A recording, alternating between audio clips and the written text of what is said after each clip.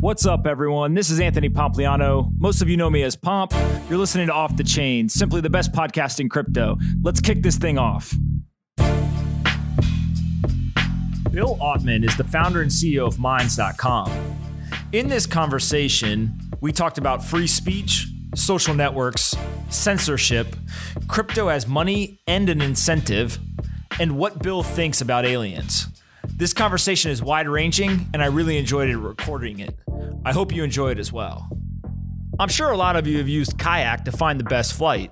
Total's kind of like Kayak, but it don't find you no flights. It helps you find liquidity on decentralized exchanges, and it optimally routes your trades for execution. So Kayak, you find flights. Total, they help you find liquidity. We should get Kayak on it for this spot that I'm providing them, but Total instead is our advertiser, and you should go visit total.com/pomp. Again, that's total.com/pomp, and let them know that I sent you. Tell them you love their product. Take a screenshot, tweet it at me. I'll drop you some fire emojis, and then we'll all be happy. So total.com/pomp. Boom, another ad. As many of you know, crypto investors store their digital assets on exchanges or in cold storage for long-term safekeeping. However, this strategy doesn't help them grow their investment holdings or build overall wealth. With the new BlockFi interest account, users can now securely store their Bitcoin or Ether at BlockFi and receive 6% annual interest paid monthly in cryptocurrency. 6% is an absurdly high rate. It's the best rate in the industry. I highly suggest you go check out blockfi.com/pomp. Again, that's blockfi.com/pomp to sign up and start earning crypto today.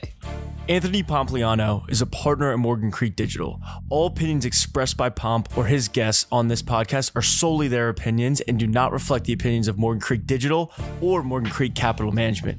You should not treat any opinion expressed by Pomp as a specific inducement to make a particular investment or follow a particular strategy, but only as an expression of his opinion. This podcast is for informational purposes only. Bang, bang. All right, guys, I got Bill here. We got a lot of weird shit to talk about. Let's do it. Dude, thank you so much for coming. Thanks for having me, dude. All right. What the hell is your background? I used to organize music festivals. Like Fire Festival? Gathering of the Vibes. Have you heard of that? No, what is that? It's in Connecticut. It's 4 days. Grateful Dead, James Brown, man. that kind of stuff. All right. And I was always into crowds, bringing people together, harnessing crowd energy. That's just been fascinating to me. And then, I studied English at UVM, and I studied English in second grade, but nice. I got you. I know, your English sucks. So then I actually hated Facebook and social media when it first started. I was almost like anti-tech because I just saw people like looking at their phones. I'm like, this isn't. I was living in Vermont. I was like in the woods all the time, but yeah, we're all it was having a destructive behavior. I was not interested in getting involved, and then I started to understand that there's two different types of tech. You have like this proprietary surveillance-based tech that's exploiting people and doing all of that. And then you have free and open source software, decentralized technology that is actually trying to empower. And so the fact that there's that distinction, I was all obsessed with local organic food and, sustainable energy and this kind of stuff. And I started to see that, in technology, there's this distinction. Yep. I didn't realize that. It's the idea that technology is not good or bad. It's how it's applied, right? All right. So you are organizing music festivals, the organic food, hate technology, and then you start a tech company. How the hell does that happen? Yeah. It's about bringing people together. We originally started doing live events, and we would do these forums, sort of fuse it with music. And so, social networking is live too. It's not just online. And that's how we were approaching it. And then we're like, okay, let's embrace the internet. Of course, the internet's like the central nervous system of humanity. It's basically I started realizing it is our biology almost. It's an extension of us, technology. So let's embrace it and let's do it the right way. Okay. And you start Minds in 2015? That's when we launched our apps. We actually incorporated way back in 2011. Wow. And we're building out something scalable. Like we had to rip apart, databases and pull in Cassandra and bring together open source frameworks to build something that could, And during this time, you know about crypto or don't know about crypto? I knew about crypto in 2012, 2013. That's when I first started getting into Bitcoin. But no, we were interested in like building an open source social network before I mean, we were into cryptography, so we had like encrypted chat, but not cryptocurrency as much. Yeah. And in 2012, 2013, really it's just Bitcoin, right? There's not too much else to talk about at that point. You start building a bunch of different stuff, and you end up on Mines as one of the applications that really starts to take off. Maybe give us an understanding of what that is and kind of what the early versions look like, and then we can talk about where it's evolved to. We first got like 250,000 users in like a week when we launched, and we believe in the right to anonymity and privacy. And that was when the Snowden NSA leaks were happening. And so people were freaking out about that. It was like, okay. And we got a bunch of press and people saw this alternative. And there were a few alternative social networks emerging, like Diaspora, which is a decentralized social network as well. Open source. So in 2015 or whenever this was all going down, you guys were doing decentralization and anonymity and privacy were kind of the three core tenets. Is that fair to say? Yeah. Got it. And what's your take on Snowden?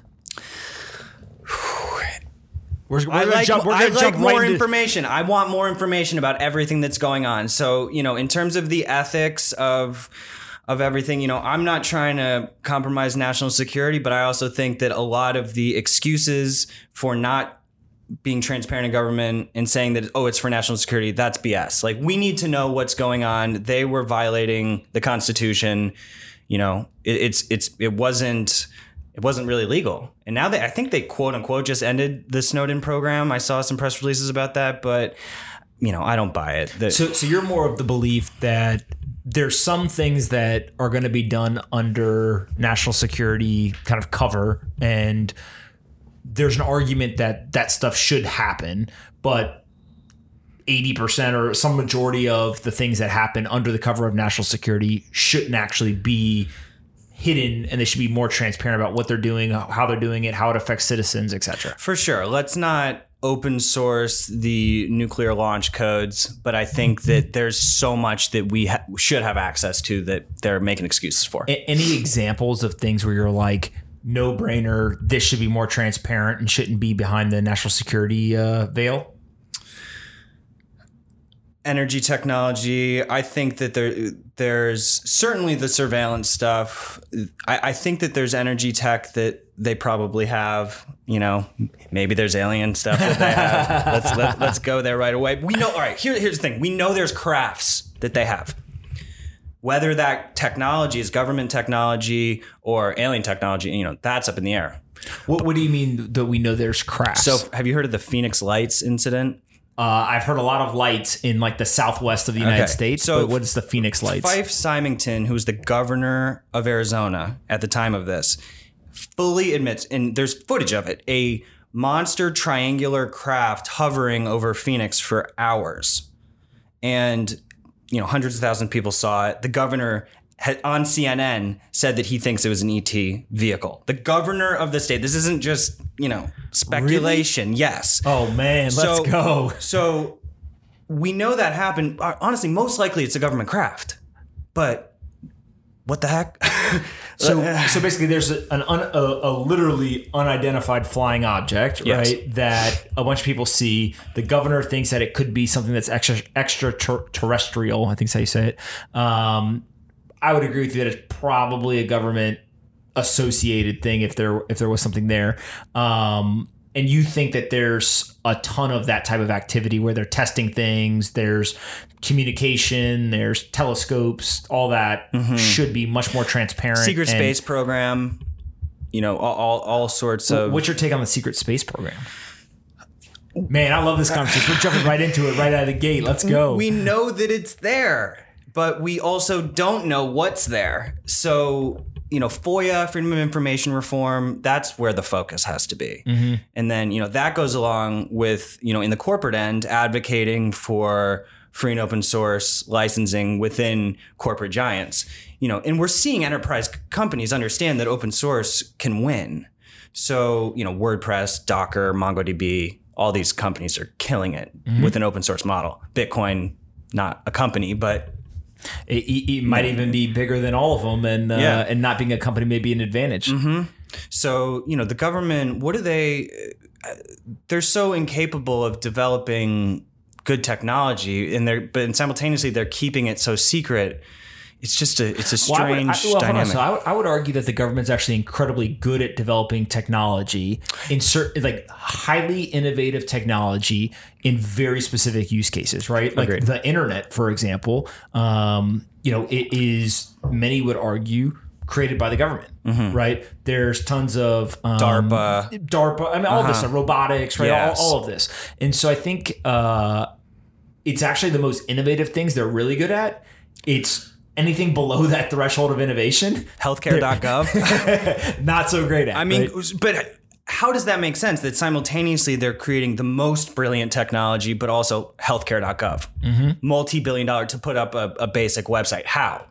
Well, I think that's probably less about their ability as technologists and more about the government process of, hey, everyone should have equal opportunity to come and build this website. And we all know that it's like the prisoner's dilemma, right? I know that if I bid high enough, right, and you bid high enough, they're going to pay one of us some ridiculous price. And so everyone just keeps bidding higher and higher and higher, and the contracts get out of control.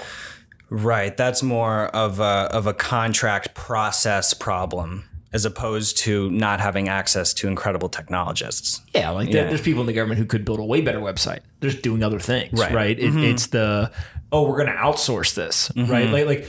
I would actually even make the argument that the government outsourcing things in some cases hurts them. Like, they would be better off doing it internally and actually not being so bureaucratic and just saying, look, I know that you're a really talented developer. You and 3 other people get in a room, go build this website. Like, that product is probably better than going through the contracting process and outsourcing it to private companies. There's another argument that I also would agree with in certain cases where the government should outsource a lot of things to the private market, right? So I think it really is case dependent on what we're talking about, right? Building robotics is very different than building healthcare.gov. Completely agree with the nuance there. Yeah. What so let's go back to Minds.com. As you're starting this thing, privacy and anonymity are at the forefront. Why was anonymity so important? Well, because forcing identity it affects the way that you communicate with the world. If you're not allowed to potentially be anonymous, I mean, the way that you post, the psychology involved when you're not worrying about your reputation, there's a chilling effect that happens when identity is forced. And it has to do with anonymity and privacy are sort of intertwined. So it's not that we think that everyone should be anonymous. It's that you need to maintain that right, because otherwise it sort of becomes a dystopia. It's interesting because I think that a lot of times when this conversation comes up with friends, there's a very black and white distinction between you're anonymous or you use your identity, right? And Twitter's actually a great example of there's a gray area. There's true anonymity, there's pseudonymity, and there's identity, right? And some of the biggest accounts on Twitter are actually pseudonymous accounts. They're not anonymous, right? They're pseudonymous. And those pseudonyms take on a life of their own, right? And so you kind of get into this world where some people want to have an identity, but it's an identity that's not their own, right? And like, I've always been fascinated by the idea of being anonymous in situations. There's a lot of power. I think you're talking about this chilling effect. How do you see users acting differently when you give them that option versus if, let's say, you guys didn't give the anonymity as an option? You see both. You see some people abusing anonymity in the worst ways. I mean, vast majority of trolls are anonymous. Yep. Not nearly as many self-identified trolls, but most people identify themselves. Most people still choose to use identity, even when they have the option for anonymity. Why do you think that is? I think people have a eagerness to be heard and be recognized and to share their thoughts and connect with other people. And, they're not necessarily trying to hide. But just because you don't have anything to hide doesn't mean you should be forced to share everything about you. A lot of people will be like, oh, I don't care if the government's surveilling me because I have nothing to hide. Well, that's ridiculous. That's like saying, you don't need freedom of speech because you don't really feel like you have anything to say. Like, you still deserve the right to privacy even if you have nothing to hide. It's a principle. And do you feel like it is the responsibility of companies to police the actions of the community, or do you think it's the responsibility of the community? And the reason why I ask that is when you talk about this, most of the trolls are anonymous, right? At some point, there's an argument to be made, hey, we want a community that avoids that, right? Or kind of punishes those people. And then there's the other argument, which is kind of like the Gab audience, which says we're not going to stop anybody from saying anything and just have at it. Where do you guys fall on this scale? And then also, how do you think about the policing? Is it community-based, company, a hybrid? Yeah, it's hybrid. So first of all, our policy is that if it's legal in the US, it's okay. So we are moderating for illegal content. Obviously, no inciting violence or, crazy harassment or like spamming, that kind of stuff. And so we do both. We actually are about to roll out a juror system so that when there's appeals or something, a group of 12 users will actually vote, not us, on the outcome. Because I don't want to be in that position. That's a horrible place to be. Yep. Us subjectively deciding the outcome of these decisions is really dangerous. And it also takes off overhead to have the community help with moderation. And so how does that work? Let's say I get on there and I go wild. I say a bunch of crazy stuff. Somebody flags it and says, this guy shouldn't be here. Right. What do? Take all my content, kick it over. There's 12 people who review it and they vote. Yeah. So this will be rolled out in beta at the end of the month. And essentially, it's within the terms. So it's not just 12 people saying, oh, we like this or we don't like this. They're in charge of enforcing the terms. Got it. So kind of like a true jury, right? Yeah. Like, hey, here are the rules that in which the terms of service provide. Did this person step out of bounds on the terms or not? Yep. And every user can, just go through this quick test to make sure they're not trolling it. And then you have a queue that a user can step into and hop in the queue anytime they want. So really you are truly open sourcing the process of which the judging of the content comes. Did you see the recent article about the folks at Facebook who sit and watch all the really bad content?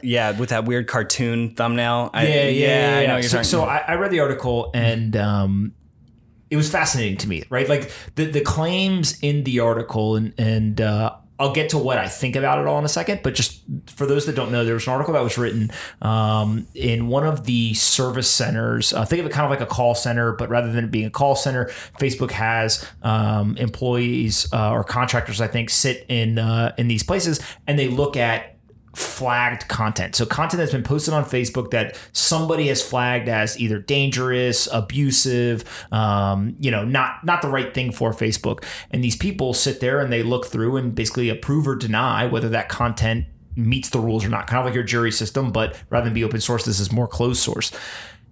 And this article was articulating the things that they see are crazy, right? They see people killed. They see people beat up. They see, just nasty stuff. And the mental impact, right? The psychological impact on these people of just sitting all day long and looking at this content. The claim in the article is it's pretty severe. PTSD. Yeah, exactly. PTSD, I think that was one of the claims. There's a bunch of them in there. People have a hard time sleeping, etc. I've got to think that I'm not a scientist, right? But it would be hard to argue if you can get PTSD from seeing content, events, violence, etc. If you then sit and watch it all day long, there's a high probability that you could get PTSD from just watching it, even if you're not involved, right? So I think that's not too hard of a line to draw. But what do you think about the idea of it being closed source versus open source? You guys go to this juror model, right? They have more of a closed source model. What are the big differences or advantages you think that you guys get from the open source? When you're looking at such a high concentration of that content all day long, I mean, that's going to become your reality and your experience. So that's really dangerous. And I think that we need to look at ways to make sure that people, especially moderators or jurors or whoever, doesn't have too much screen time with that.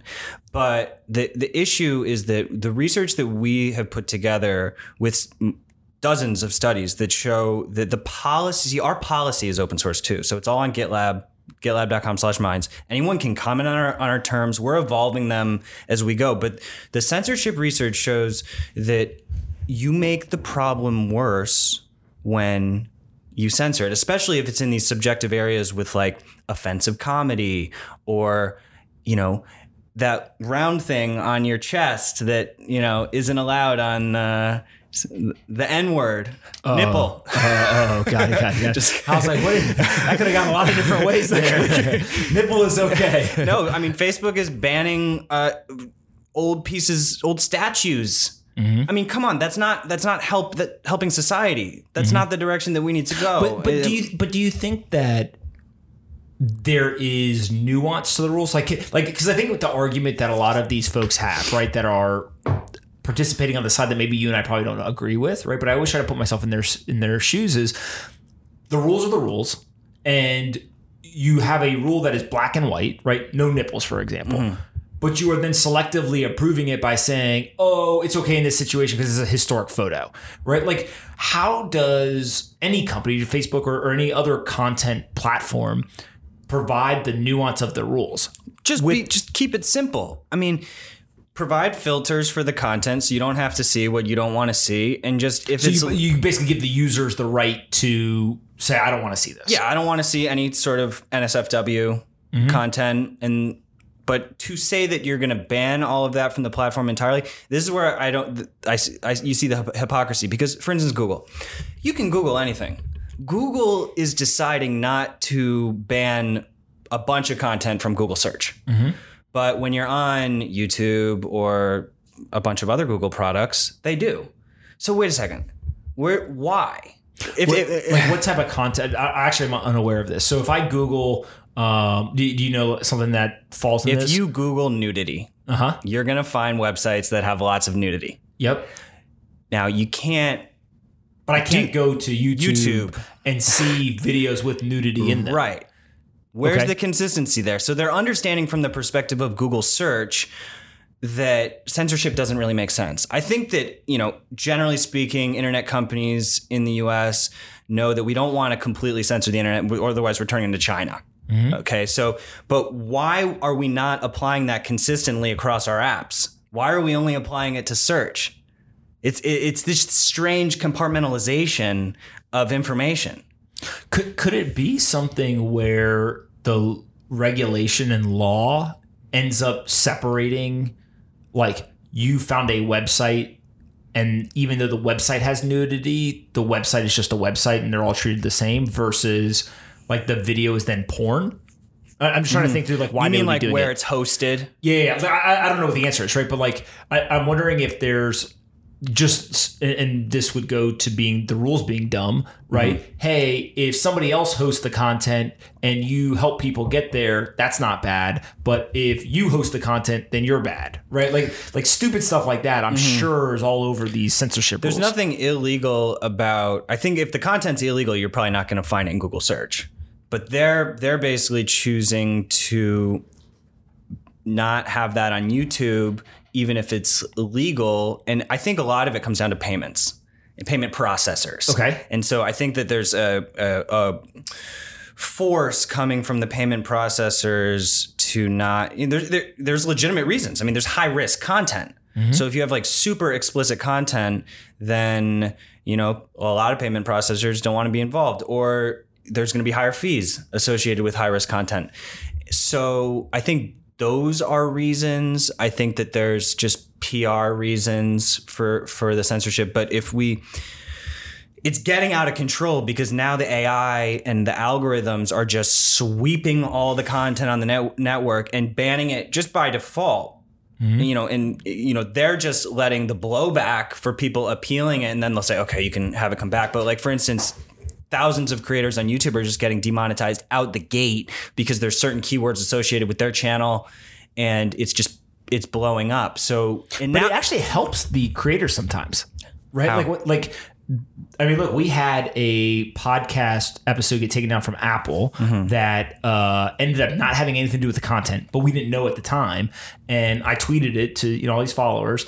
And when it came back, the episode exploded. Now, the content was good, right? But everyone was basically saying, oh, my God, what was that content that got banned, right? Streisand effect. A perfect example. Yeah, Yep. That's it. And that's why that's a lot of the research that works against censorship logic. It doesn't even work. Even if your goal is to say, get rid of offensive speech or super controversial speech, like we want to make a safer community. Censorship doesn't even achieve that goal, because when you ban all that content, everyone's like, oh my gosh, I have to go see what that banned content is. And you're creating these sort of infestations of, sort of like digital ghettos of content that just make the problem worse in some other dark corner of the internet. It's super fascinating. You were on Joe Rogan's podcast recently. How's that? It was wild. It's crazy studio. Wait, why is that studio crazy? Just archery range and, fitness and just, ultimate media center. And just, it's so cool. The environment. I think having an environment to do the things that you love, do everything that you love in one place. That's just a cool thing to achieve. Yeah. How was he? He's great. He's super balanced, trying to bring in all sides of the story. And that's what we need to do. We need to not just fall into our own echo chambers. We need to constantly be talking to people who think differently than us. And, he's pretty good at not letting the crowd dictate what he talks about. It's when you have a lot of people yelling at you to talk about different things, like you want to be true to your own principles. And I think he's doing a good job there. He strikes me as a pretty fair guy, right? In terms of the questions he asks, and he pushes back on people when he wants to. And he plays devil's advocate a lot, which is a very important strategy. I think though that while doing devil's advocate, it's important to also steel man. Are you familiar with that? No, what's that? So steel manning an argument. So, straw man. Yep. You're basically creating a false argument of someone that isn't even what they actually think to make them look worse. And it's just a horrible way to communicate. A lot of lazy Twitter's people. full with it. Yes, just creating these fake arguments of people. So steel manning is when you're having a conversation or a debate with someone, trying to create the best version of their argument as opposed to the worst version. And then it's such a more honest basis for having a conversation. So it doesn't mean that you're agreeing with them. You're saying, okay, let me get this straight. This is what you think. And you're trying to be totally sincere to represent them well. So I think steel manning, while simultaneously playing devil's advocate, is really effective. I think he does both. Yeah. He fascinates me because he talks about weird shit. He is pumps out a ton of content, and I think that he has a variety of life experiences, and the people he brings in there, he's just able to pull on so many different things that the conversations are wide ranging. I listened to one recently with Killer Mike. I don't know if you heard this one. They talked for like 2.5 hours about everything. Right. I mean, I just said that, like, how the heck do these two guys know that much about that many different things? Right. Yeah. Why are we limiting ourselves and sort of just creating these limited perspectives of what we're actually into? It's so much more interesting to see how everything's interconnected and to hear random people's takes on different things. It makes it more human. The reason why I'm asking is somebody recently tweeted at me and said, what do I think about him? And I said, I'd love to interview him. Like, he always interviews everybody else. I'd love for him to be the subject and just see, like, he doesn't get to play devil's advocate, right? Like, he has to be the respondent to devil's advocate. I think it would be super interesting because he is so fascinating based on all these conversations. I mean, he's had 1,000 at this point. It's pretty incredible.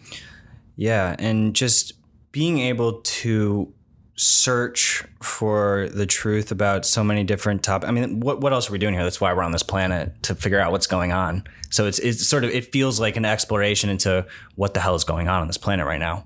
Let's figure this out, because it's pretty insane. It's incredible.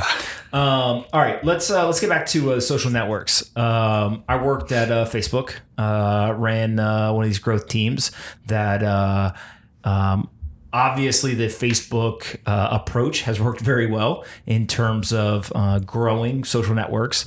You run a social network that some of the core components or beliefs are in direct contrast with what I think people would argue was so successful for Facebook. Mm-hmm. Right? So if you think of MySpace versus Facebook, one of the things was Facebook made you have your real identity, right? Versus a MySpace that didn't necessarily say, hey, we're a proponent of anonymity, but they allowed you to have some pseudonymity with the profiles, et cetera. Mm-hmm. And the second thing is the growth hacking. Right. And so maybe talk through, your perspective as to let's do like Facebook, Twitter, and Google. Right. Walk me through, if you're running those companies, what you would do differently first.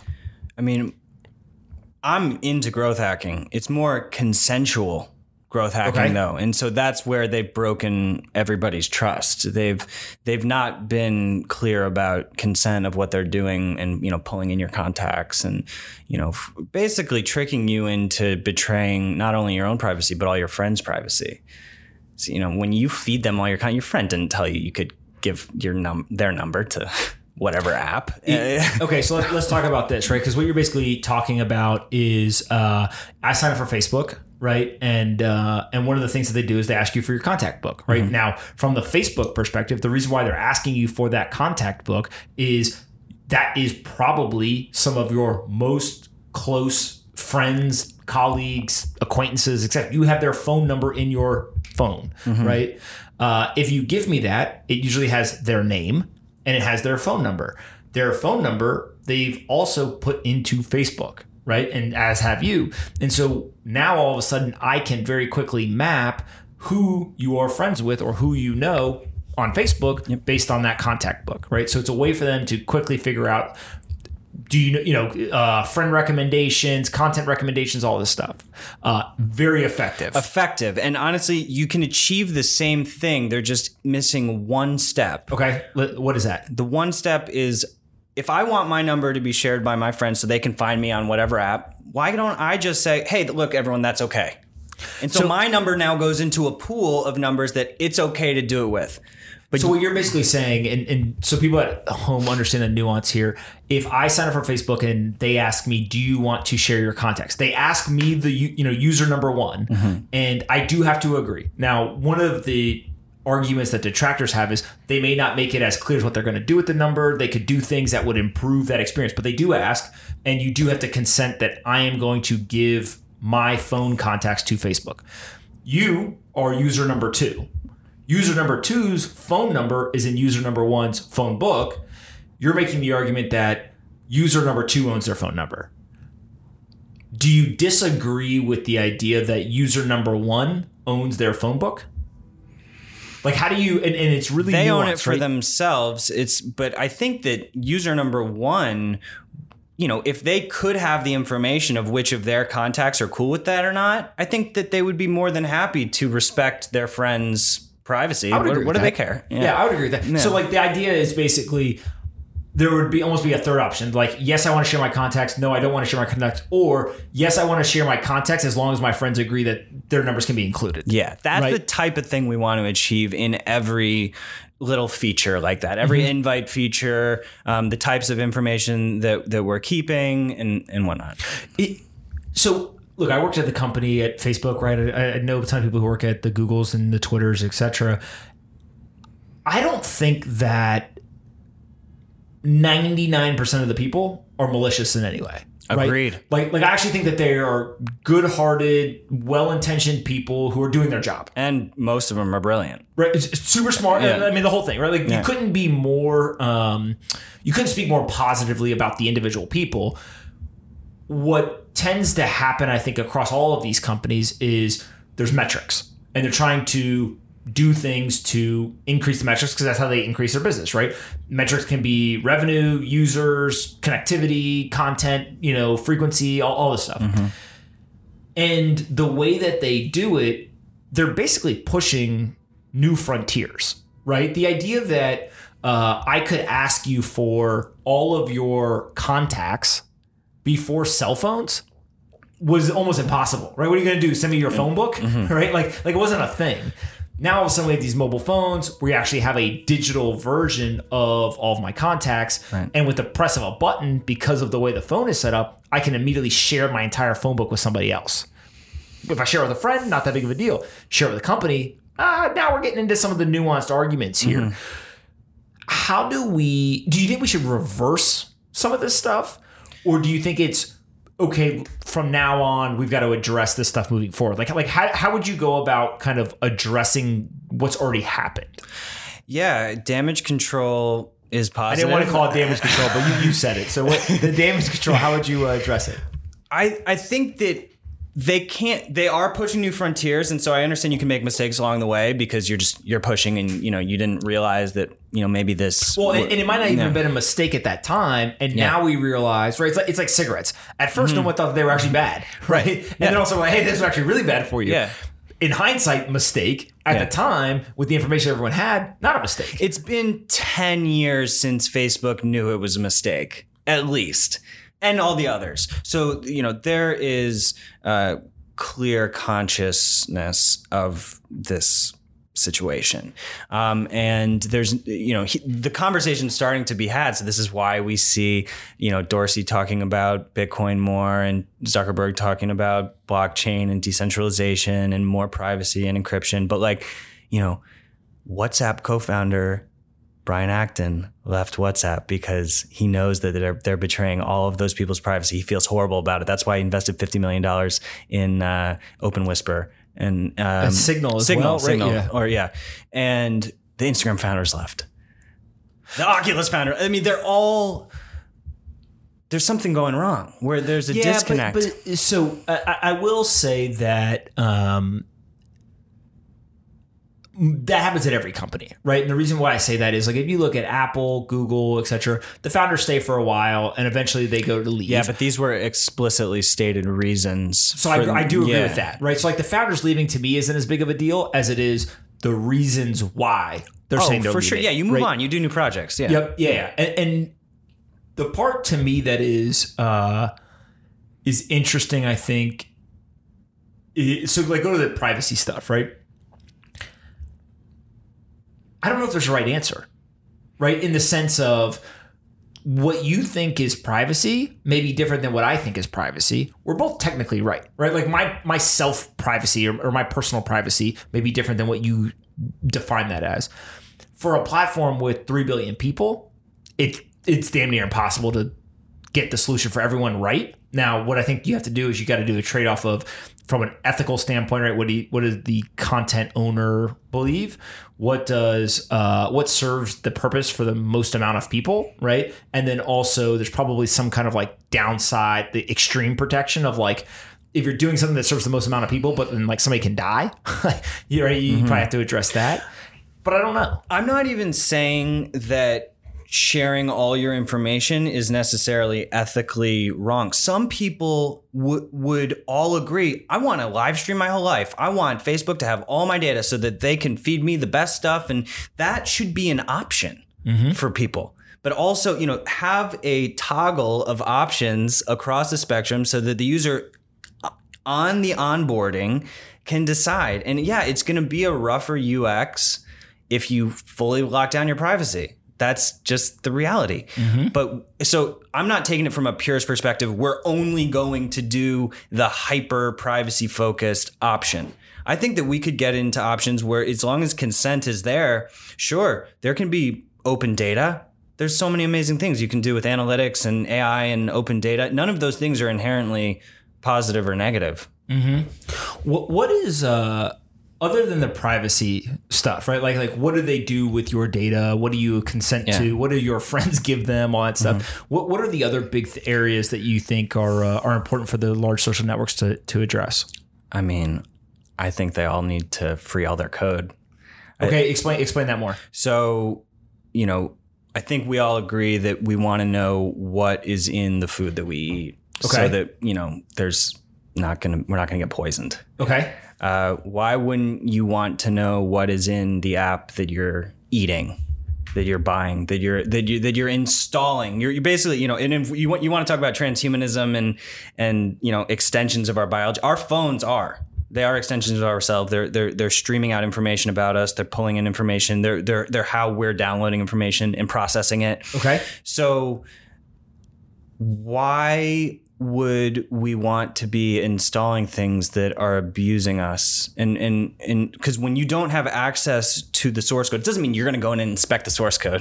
There's tiny % of people that are going to be interested in do that. But at least the peer review community and the experts have the ability to do that for the people. And this is why the labeled food movement got huge. I was just going to say, some people would argue that we don't know what's in our own food. Yeah. It's the same principle. And we are seeing that industry explode. Yep. We're seeing Bitcoin, open source, crypto.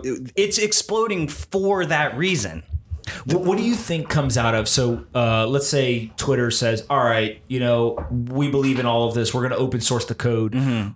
Is it more of having the ability to verify that they're not doing nefarious stuff with the data? Is it more of being able to understand if they're doing something bad? That's one major component, but there's also the innovation component where if they do it, open source the code, then we can move towards decentralization. We can have everyone set up their own node. We can have everyone building on top of the beautiful platform that Twitter's built. It's epic software.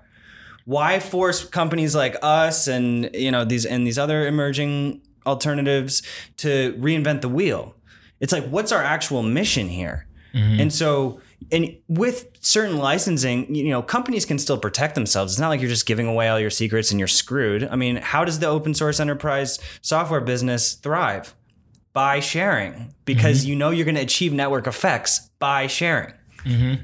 It's very interesting to me, the psychological elements of capitalism versus collaboration, right? Like a lot of times those two things are in direct conflict, where I actually can gain more, my entity, my organization, by not working with you. You right? think that? Well, here's my argument is, in some situations, that's definitely true, right? In very binary situations, you and I are both going after a customer. I'm not going to help you because I want the customer. If I get the customer and you don't, I make more money. You don't make that money, right? Mm-hmm.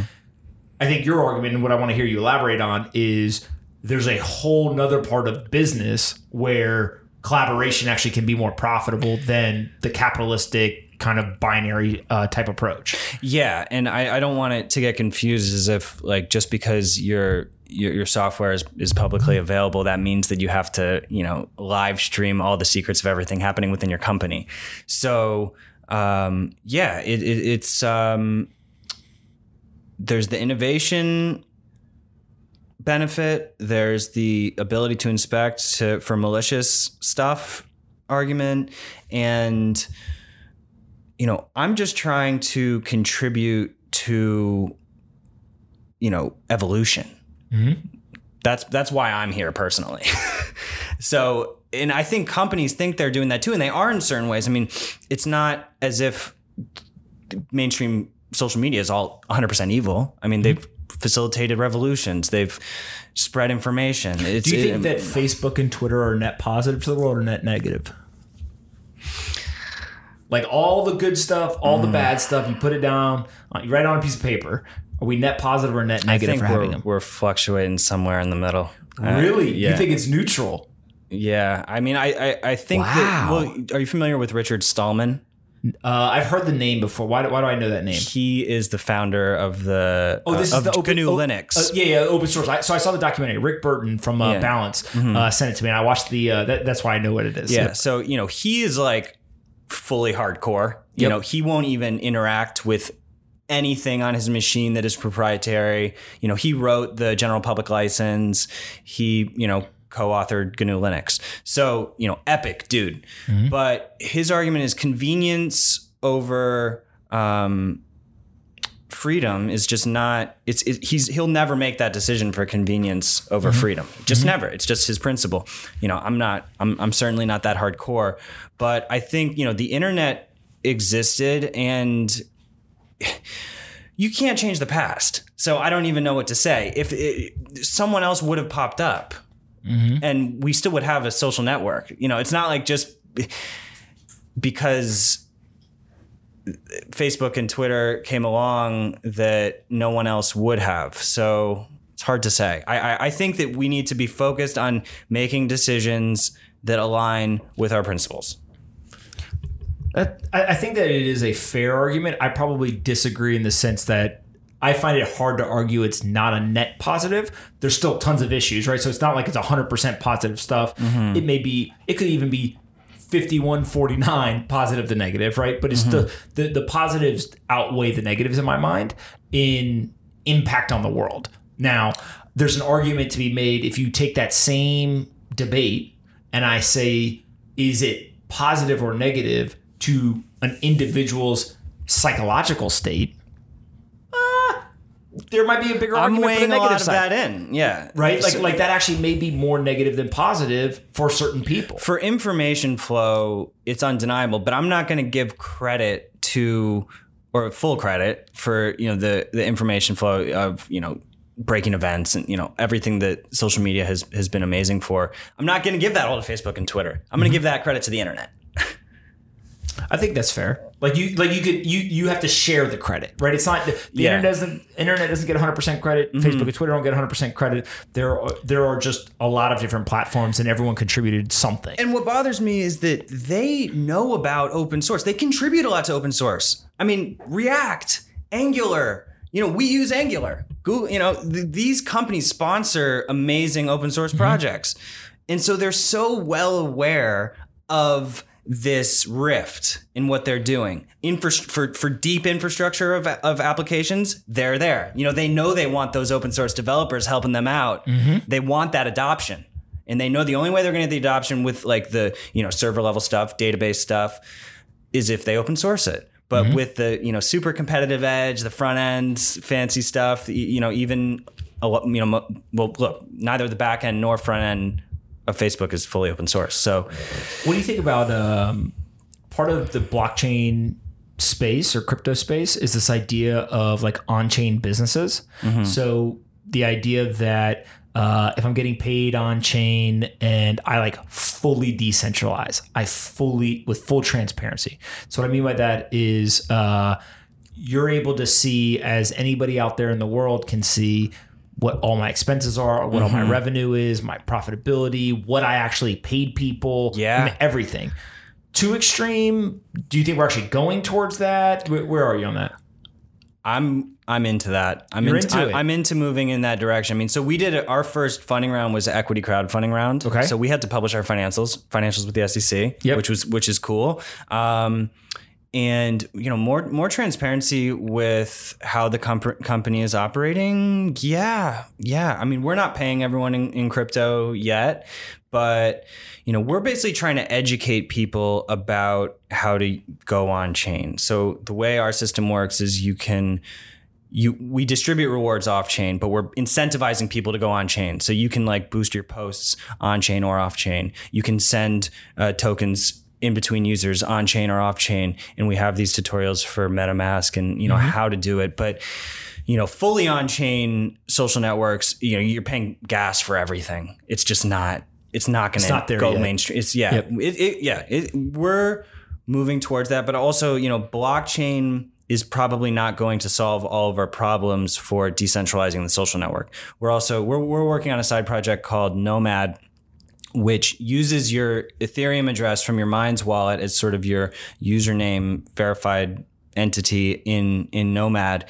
And then we're using React Native and Node. And then have you heard of DAT protocol or IPFS? Oh, IPFS, yeah. Yeah, they're similar. And so these are like fully peer-to-peer, no central server networks, torrent style. Mm-hmm. And, those types of tools are much more scalable in a lot of ways, there's more ephemeral data. You don't need everything on the blockchain. I think we want a lot on chain. We want other decentralized protocols to help us out too. So we're sort of trying to mesh them together. What about, do you think Telegram actually doesn't keep everything? We have no idea. They're proprietary. And that's where, for example, if they open source, we'd know. Yeah. I don't see the loss. Like I remember when we first were releasing all our code, it was scary. Because you have that feeling like, oh shit, is someone gonna come and steal our secrets and compete with us and get bigger than us. And we just put 4 years of work into building the scalable infrastructure. And oh my God, what's going to happen? It's so anticlimactic. And then you're just like, oh, I feel so much better. We're abiding by our principles. The code's out there. The developers start coming in and helping out, and you start to feel the benefits of it. And so there's just so much fear involved in people not sharing it. Because it's new, or because it's the unknown? It's the unknown. When you invest all your time, money into building a business, and you have this fear that someone's just going to grab what you're doing and compete with it, it's scary. But that's what's cool about copyleft free software licenses like AGPL v3, is that if someone takes your code and makes changes to it, they have to share those changes with the whole community. So it's self-propelling. And then there's like Apache license and MIT and stuff where forks don't have to share their code. And I think that there's value for that too. But free software AGPL v3 is it's really powerful. Facebook has a blockchain team. What's your take on them going into blockchain? Zuck talking about potentially like decentralizing Facebook Connect, this reported stable coin. It's proving the value. So I love that they're talking about it. It's validating everything about the industry. So great. Let's go there. But likely it's going to be proprietary. They should just do it the right way. So here's my take. This is my hot take. Okay, yeah. I think they are. You think they're gonna? I think there's a more than 50% chance that they come out with like a decentralized offering. I don't know exactly what it's going to be, but like I know some people on the team and they're in these Telegram chats and like they're doing their work. Yeah. The big question is, can the people on the team who understand the ethos, believe in the ethos, are attracted to work on that team because of the ethos, right? All that stuff. Can they get the approvals? Right. So like the team I actually have a very high degree of confidence in. That's the showdown. And I bring that framework up because I know many of the people at the Wall Street banks working on the blockchain stuff. And the teams actually want to do the right things. Right. And then they're like, yeah, we walk into the board and like, unnamed CEO at whatever bank is like, no way. Like that non-starter. And so they got to go back to the drawing board and they get frustrated. Right. And so like, to me, it is the separation of people who grew up with one type of approach to building companies in direct conflict with people who actually understand and believe in the things that you and I believe in. Yeah.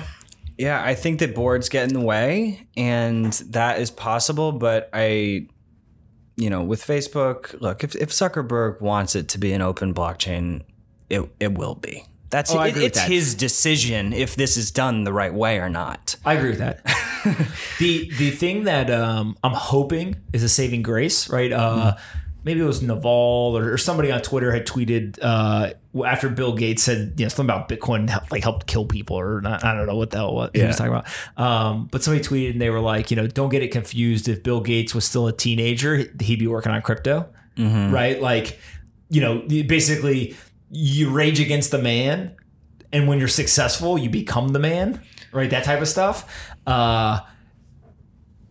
Zuck's very well off and he's been very successful. I actually think he deserves a lot of, what he's gotten because of what he built, but he's still young enough where I think that he's not the 50 plus year old, like he's like over the line and we'll never get him back.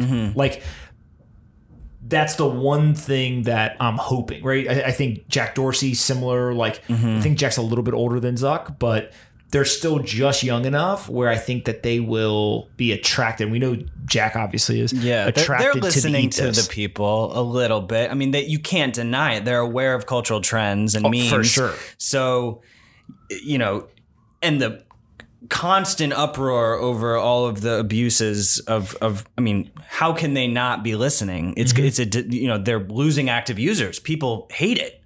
They're freaked out. So, you can't pat them on the back too much for, I just think that they have a lot of work to do to regain trust. Okay, so go down this line of thinking though. Do they need to regain trust?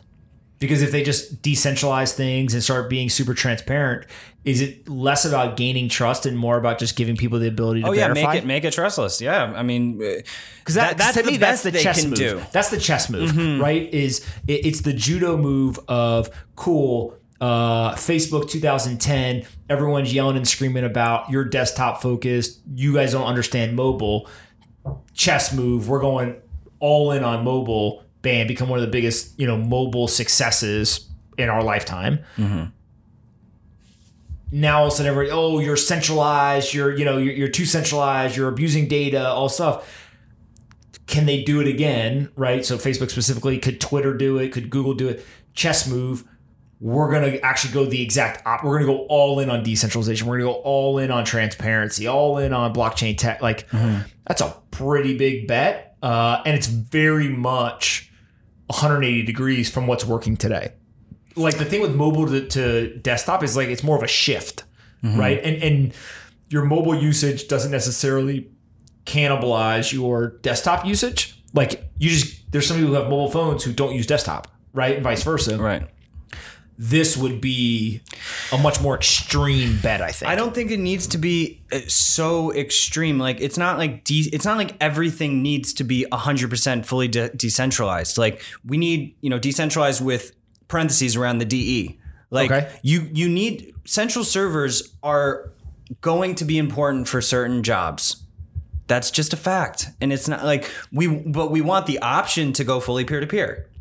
Maybe. So you think that really the solution could just be give people the optionality? Yes. And literally, if you just say 90% of our users continue to use our centralized product, but we do have the option if you'd like to operate on our decentralized Facebook product, then you can opt out and go to that product. That alone would be a huge milestone. Yeah, of course. I mean, and the thing is with immutability, I don't think that's an extreme view. No, it's really not. It's actually balanced. Yeah, I mean, I actually like that idea. You're the first person who's told me that, but like the idea of you don't have to go 100% either way. You can provide optionality. Like, I like that because that is very much in line with a lot of the ethos of like, you have the personal freedom to choose. Do you want to operate and use the product that's on the centralized service or do you want to use it on the decentralized service?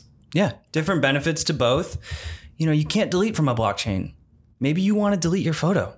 You probably want a central server if you want to do that. So why don't I have the choice when I'm posting if I want to unleash it into decentralized, cosmos or, put it on a server. The idea of not being able to delete photos. I don't know why I just thought of this, but like every, young college couple who like, hey, we're dating. They post a bunch of photos and then like 3 months later they go delete them all. Right. Like it's like the old school, like get a tattoo, right. Of like a guy or a girl's name and you can't get rid of it. Yeah. It's like you post the photos on the blockchain, can't get rid of it. Well, there's all these weird, paradoxes between privacy and blockchain because, GDPR is actually not even compatible with blockchain really. So because, this right to be forgotten. Well, guess what? When you're like cruising around the internet, writing to databases, whether it's decentralized database or centralized, you're having a footprint. Even deleting from Cassandra, which is a, NoSQL centralized database, it's hard to delete stuff from there. Like you have footprints and tombstones of interactions of data. So saying, I want to, I have the right to be able to delete every trace of myself from the internet. Well, it's like, I can't delete the fact that, I just walked by that guy 5 minutes ago. Like our paths through the internet are not, it's not that simple from a technical perspective. What's your take on users outside the United States? Like, do you think they actually care about this stuff? Oh, for sure. Don't you? You think so? I my take is that Facebook specifically, because they're more probably international than most. I don't think that anyone outside the US is really aware or paying attention to a lot of the privacy stuff. Like, I think that it's the tech media, North American users, like everyone's really rallied up right now.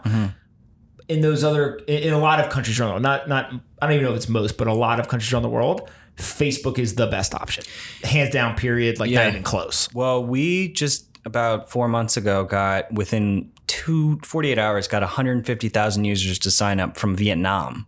Randomly. Wow. Our site's it wasn't even translated to Vietnamese yet.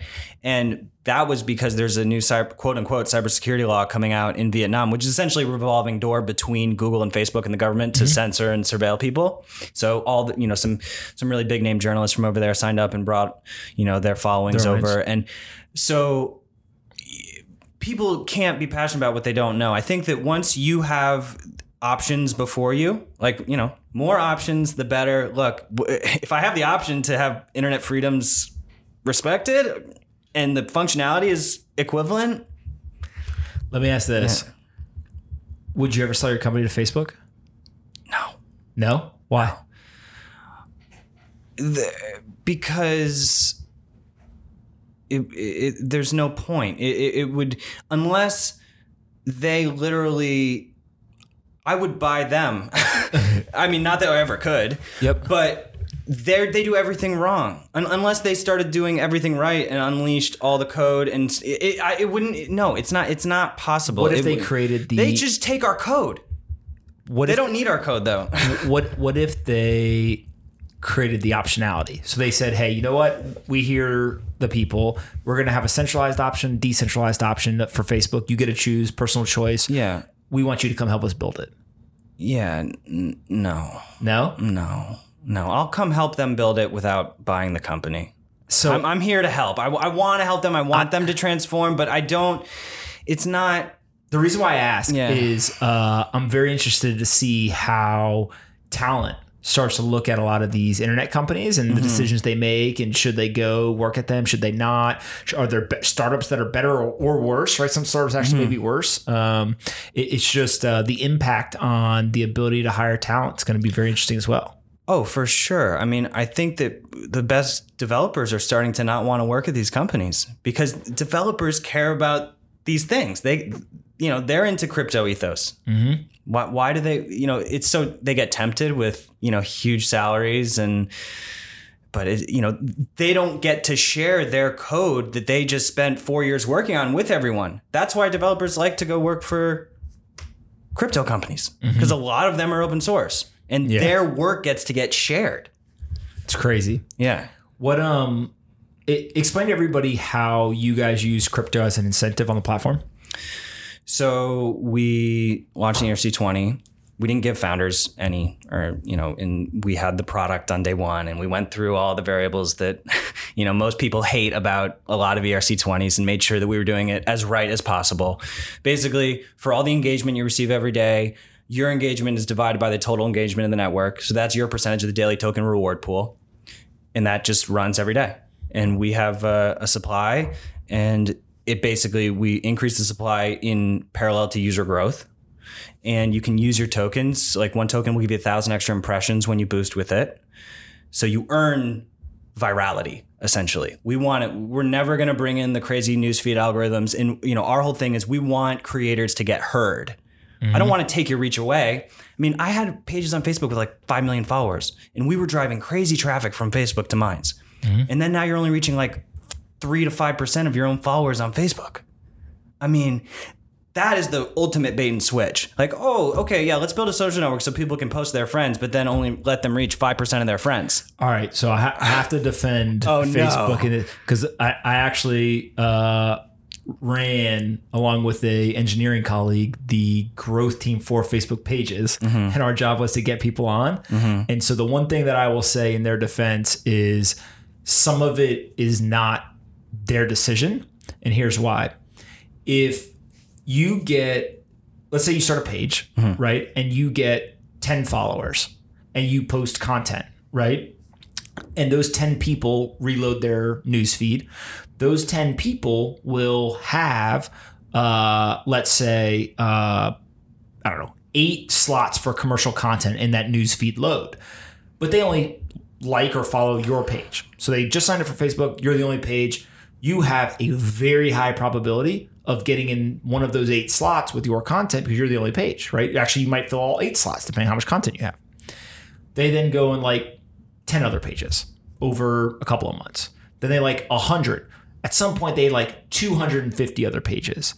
Now, you plus the 249 other pages are all competing for those same 8 slots. So there is some like natural decay, not in Facebook changing the algorithm, just in that the longer users been on the platform, the more types of content have access to their platform. Now, what Facebook does do, right, or did do, at least when I worked there, is they'll do things like, if you're a new page, let's get your content a lot of distribution, because what we know is if you get a lot of engagement early on, you realize that people are there, so you stay. Sure. Right? If you start a page, nobody's there. After 7 days, you're, I'm out of here, right? So they do things like that because it actually keeps you on the page. Now, it's 2 ways to look at it. They need to do it to get you to stay retained, right? To actually use the platform. People want your content. They subscribe. They help you build an audience. They're helping you build your business. The other way to look at it is they gave me a bunch of reach and they took it away from me, right? Like, it's such a complex problem that I am glad I don't have to deal with that anymore. No, I understand. So and I hard. actually think that there's lots of benefits of algorithms and having that as an option. But I think that the default newsfeed should always be 100% raw chronological. Okay, so your argument is basically don't have the ranking algorithm. Instead, just do reverse chronological order. Basically, As the default, newest. have the ranking. Have an alternative. But the reason, obviously, they do the ranking algorithm by default is for all these reasons of retention and whatnot. So the ranking algorithm is absolutely better on almost every single metric other than the content creator getting their distribution. Well, let me do 2 things. Unless you're one of the highest rewarded content creators. So the very best content creators get the most distribution because they get the most engagement. You know, it's kind of self-fulfilling prophecy. The argument I think they would have is, well, shouldn't we let the audience decide? The audience decide.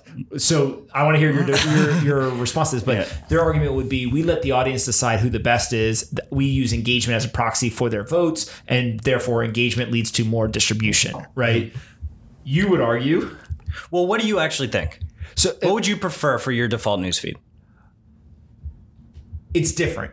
Actually, on Facebook, I like the fact that it's ranked. And the reason is on Facebook, the way I use the platform, right? And you could argue, actually, I use the platform this way because of the algorithm, right? So there's kind of a chicken and egg type thing, causation. But I use the platform because I only want to see the highest quality things. Like, I actually don't want to see my 20 friends who posted something stupid. I don't care, right? I want to see the highest quality things. And usually it's because those people it's a much more curated list of people, right? It's family, it's close friends, etc. Sure. Twitter, I got 190,000 followers. I got, 2, 3, 4,000 people I follow. I follow those people not because I think they have the highest quality content. I follow them because I know that the content is almost always in some version of reverse chronological order, right? Or relatively near time. And I'm curating the list of people to benefit from that. So I follow a bunch of reporters. Why? Because they have news, right? Like it's very different. I don't follow those reporters on Facebook. So it's almost like there's not a one size fits all. It's the different platforms actually want different algorithms. Yeah. And look, I want different algorithms. I just think that reach matters. If you work years and years building up a following under the notion of an algorithm, like reverse chronological, you just worked on that platform for years to build up your following under that preconception. So when that is taken away after years of work to build a following, and then suddenly the default feed is no longer that and your business is destroyed, a whole industry was destroyed when Facebook started killing organic reach. People who were driving traffic and surviving. I have so many friends whose businesses are gone because of that. So I think that the agreement that consensual agreement, a contract that you're creating with an app that you're signing up for, like if that's how it is when you sign up, I mean, yeah, they can do it, but I don't consider that cool. You're more in the camp of they shouldn't change the algorithm unless there's a vote or there's some sort of consensus agreement that this is good for majority of the people involved. Let the user decide the feed that they want by default, and don't, on Twitter, actually, they no longer do. You, in the upper right of your newsfeed on the app, you can put it to reverse, but they always put you back. You have to do it every day to go to chronological. So, because it's better, right? Better in the sense of increased engagement, it drives all the business metrics, right? It drives all the user metrics. But it doesn't drive the metrics for the users of the platform. The metrics it drives it for the best, the people who are the best, right? So my Twitter, when they went to the algorithm, I got way more engagement because my content continued to get engaged with, and it was at near the top of the feed, right? So I actually benefited. I was a beneficiary of the algorithm change. Right. So I'm sitting here as a self-serving, individual saying, I love the algorithm, right? Reverse chronological, the switch to ranked hurt a whole bunch of other people, right? So it's kind of like it has different impacts to different people depending on how the algorithm affects you. Are you sure that if your posts were going to... See, you don't know who your posts are going... You don't actually even understand the algorithm. And this is the problem. You don't know the numbers of comparison right now. If you were to post to the chronological or the there's whatever... no way for me to A/B test it. No, you can't. Yep. So we actually... And we need to see the algorithms. I mean... Oh, you think that they should open source what those algorithms are? Everything. Oh, man, people would game that so much. Yeah. Well, but that's okay. I mean, just people want... I subscribe to somebody, I want their stuff. It's just become so overcomplicated. If I don't like you, if you're bothering me, okay, I'm gonna push you away. Can you imagine if people knew what the Facebook ranking algorithm was? Exactly what it was. You get this many likes in this many minutes and everything. But I think it would make users just be so much more careful about who they're following, and it has a lot. True. It has a lot more to do with the relationship between the subscriber and the person getting subscribed to. You're not going to spam if if the people who are following you are getting pissed at you because you're just trying to game the algorithm. I think it's fair. I don't know. I just want options. I'm not an absolutist, man. I'm not trying to come at this from I love it. Yeah, I love it. I can talk to you for hours. All right, before we wrap up, what is the most important company in crypto? Rapid fire questions. Most important company in crypto is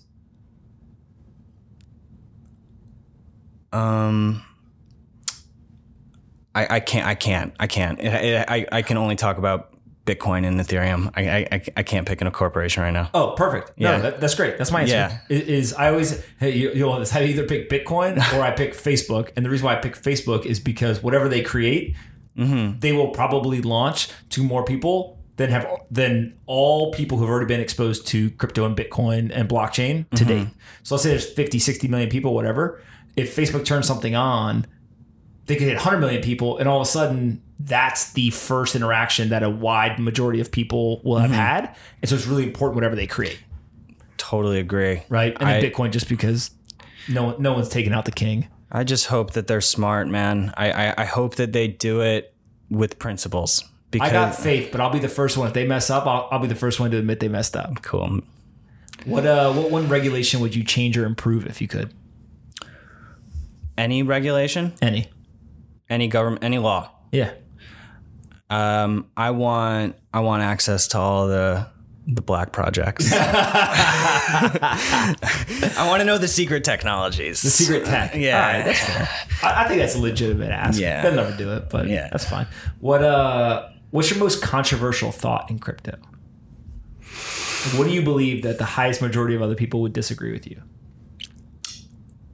I believe that, we've sort of already gone over it. I think that if you're doing a proprietary closed blockchain project, it's just you're wasting your time. It's maybe better than other things you could be doing this life. You could be going around killing people. That's worse.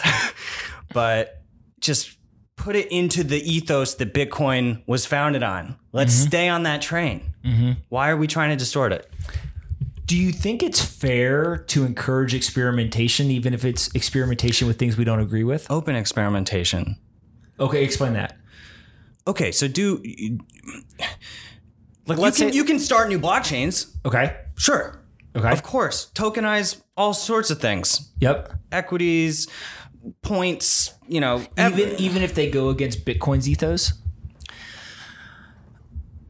As long as you're being transparent and sharing the results of your experiments, I am for experimentation with blockchains. Got it. So you're less about you have to do X, Y, or Z, and you're much more about no sacred cows, do whatever you want, but the process is the most important thing around transparency, testing, publishing those results, etc. Yeah. Okay. I think that's What's yours? What would I What's change? your most controversial? Oh, most controversial? Bitcoin's going to become the global reserve currency. And I say it's the most controversial not because I think people in crypto don't think that. I think that maybe 1% of the global population believes that. But I put the odds at over 50% at this point. I want that. Yeah. And it's just all predicated on a single idea of as time goes on, people will learn to trust the algorithms over the humans. Like this idea of human-led central banking and just all of the bias and kind of decision-making, it's all flawed when we have algorithms with transparency and the inability to corrupt them. Right. So yeah, I think that's probably there's actually a lot of people in crypto who don't even believe that. Yeah. I'm happy to have algorithms guide me around or drive my cars, but I just want some crazy computer scientists to be able to go in there and make sure that all the cars are not going to get simultaneously hacked and, 500,000 cars go off the road at the same time. It's fair. Well, think about these, you've been paying attention to the Boeing 737s that recently got grounded. Like that's literally computer glitch, right? It's got something, I don't even understand the full thing, but it's something about the software pulls the plane into a nosedive, and the pilots are reporting that they're basically pulling on. They're like, what the hell? And there's been two crashes, and it's because the software, something about it, it believes that it's like the nose is too high, so it pulls it in. It tries to pull it in equilibrium, but actually pulls it into a nosedive, and they crash. Like, what happens if that's in cars? Crazy stuff. We have to maintain the humanity. Like if the profit motive causes the software to become corrupt and all of these if machines are going to take over the world and our biology, we need to remember that there's humans, and if the AI can just take over in a secret database somewhere that no one has, that's why OpenAI exists. The smartest people in the world know that open systems work better. I agree with that. Favorite book, or actually not favorite, most important book. Most important book that you've ever read. I am going to say the most important recent book I've ever read was this truth anthology called Truth by Orwell, and I'm not gonna say it's number one. It just what came in my head, but it just talks about who controls information flow is controlling the planet's perception of reality. And so, back in the day, the newspapers were controlling thought. If you control thought and information flow, you control history. And so when people look back on history, this is their interpretation of history if information flow is totally centralized and locked down. So, yeah. What about you? Guns, Germs, and Steel, the Jared Diamond book about evolution of humans. Before I end, I usually let you ask me a question, but aliens, real or not? Real. Real? Yeah. 100%? Yeah. They have to be. All right. Now, everyone usually comes in here prepared for the alien question. So I've been asking, the depths of the ocean scare the hell out of me. We don't know what's down there. Like, we actually probably know more about space than we do about our own ocean. Would you rather go to space or go to the depths of the ocean? Space. I'm with you. The alien question is so present because, and it's not even, it's taboo, but it's not taboo anymore. Like, it's so mainstream. Oh, they're real. Come on. And so, like, dude, what conversations do we have to have? Who do we have to get in on the call or in a video conference to have the conversation to just declassify this stuff? Like, how can we? There are basically two civilizations on this planet right now. There are people who have access to the classified information about what's going on, and there are people who do not have access to it. So there are two levels of consciousness happening on Earth right now. Dude, I'm going to blow your mind. I just read an article this morning. Don't quote me exactly on this. I'm going to get some of the numbers wrong. But a really fucking far away, like 4 billion miles away or something, I think it is. There are two galaxies colliding right now. I don't even know what happens when two galaxies collide. And they're named like URH 372 is colliding with URH 373 or something, right? And they're colliding. Now I was like, oh, that's pretty interesting. Like, I wonder what happens when two galaxies collide. Then I kept reading the article. And maybe it was in 4 billion years, our galaxy is going to collide with that bigger one. I was like, whoa, like, what the fuck? 4 billion years from now, they're saying that our galaxy is going to collide with this other one. What happens? Got to become that spacefaring civilization. It might not matter. Being a multi-planetary species, if the galaxies collide, I don't know what happens. I'm going to go research this. That's assuming that, physical reality is even, the basis of things. So we don't even know if consciousness is actually the fundamental force of the universe. So it's actually irrelevant if, galaxies collide. The debate between the nature of consciousness, that's really where this ultimately goes, because, things aren't going to end necessarily just because two galaxies collide. Yeah. Wild things to think about. Nice, dude. I'm going from the aliens now. I'm literally going to do some research this weekend on what happens when galaxies collide. I'm like scared of what I'm going to find. What one question do you have for me to finish up? When was the last time you sat alone with your own thoughts for an hour? Just focused, not like fully being present, meditating. Do you ever do that? Have no, you? So I'm not big on meditation necessarily. My girlfriend tries to do it every day, and like she swears by it. I do. I've gotten lazy. I don't walk to work anymore. I live about 1.3 miles from the office. And so there's been a couple times where I've walked, but I try to walk home every night. I can't say that it's quiet with me with my thoughts because I walk through Times Square. Right. And I do always try to remind myself, like, it's pretty cool to live here where like you're literally watching people who have like dreamed about coming to this one location in the world that they consider like the center of the universe. And they're like walking around just like looking at all the lights and just, their faces are in awe. And most New Yorkers walk by and they're like, yeah, get the hell out of my way. Like stop stopping in the, in the sidewalk. And so it's just like a reminder of like, we're all pretty lucky. And so I think it has some of the effect of that, but never somebody to like really sit. I got things to do, right? Like if I was sitting there for an hour, I'd either get antsy and go try to do something, or I'd fall asleep. Fair enough. Yeah, walking through the streets of New York City, I'm always just feeling like we're in the blood veins of a superorganism. It's crazy. You zoom out, and when you fly into New York, you're just like, that looks like veins of a body, and it really is. That I mean, it's crazy. Earth's an organism. And we're just like these little flying around in metal tubes all over it, man. All right, brother. Thanks for having me, brother. Thank you so much for coming. This is a ton of fun.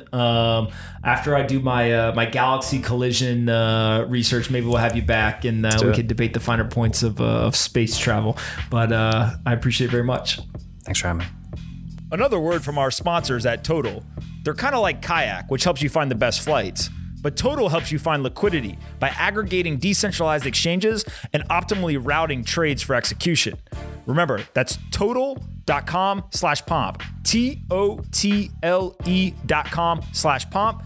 Go check it out. Let me know what you think. Tweet at me. I'll drop you some fire emojis. totle.com/pomp. One more word from our sponsor, BlockFi.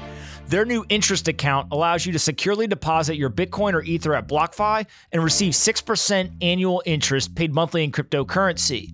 This rate actually compounds, so you receive a 6.2% APY, which is very attractive given the alternatives.